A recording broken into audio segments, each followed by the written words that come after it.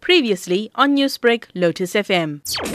I've received over the last 2 weeks now, after I posted a message on my Facebook group, a number of complaints from the public around the abuse that they've fallen to by a number of funeral companies, more especially in the Chatsworth community. And there's been largely two categories of complaints. The one was excessive pricing, which is not allowed under the COVID regulations, firstly. But the second, which appears to be more common, is a number of families who have had funeral policies, in some cases 15 or 20 years, and when their loved ones had passed away, even after paying their policies for 15 years, the funeral company refuses to meet the conditions of the funeral policy, refuses to do the policy according to the conditions which the policy existed for, and then demanded amounts up to about 15,000 rand from these families. And that's really sad, because the reason why many of our elderly folks take out these funeral policies is because they don't want to leave a burden for their families when they pass on. But because they no longer exist and unable to fight for themselves because they're the ones who paid these premiums,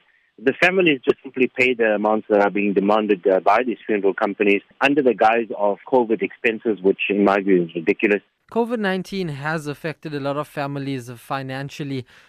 How have these families had to deal with this situation, and how are you going to take it forward? I have since lodged a complaint with the Economic Development Department. There is an enforcement unit in that department. I've asked them to investigate each and every one of these cases. I've provided them the evidence and the information that I've received from families who have come forward and brought this to my attention. And I've also asked for the matter to be referred to the Competition Commission to investigate whether or not there seems to be excessive pricing by some of these funeral companies.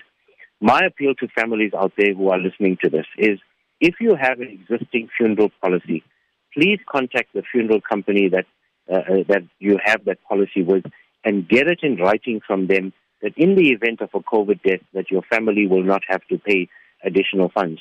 I also want to appeal to the funeral companies. Our communities have kept your doors open for many, many decades. It's time for you to put something back and not feed off the vulnerability of poor families. People are going through a very difficult time under COVID, and now is the time for us to stand together and assist each other, help each other where we can, rather than taking people for a ride. And what they're doing is an absolute sin.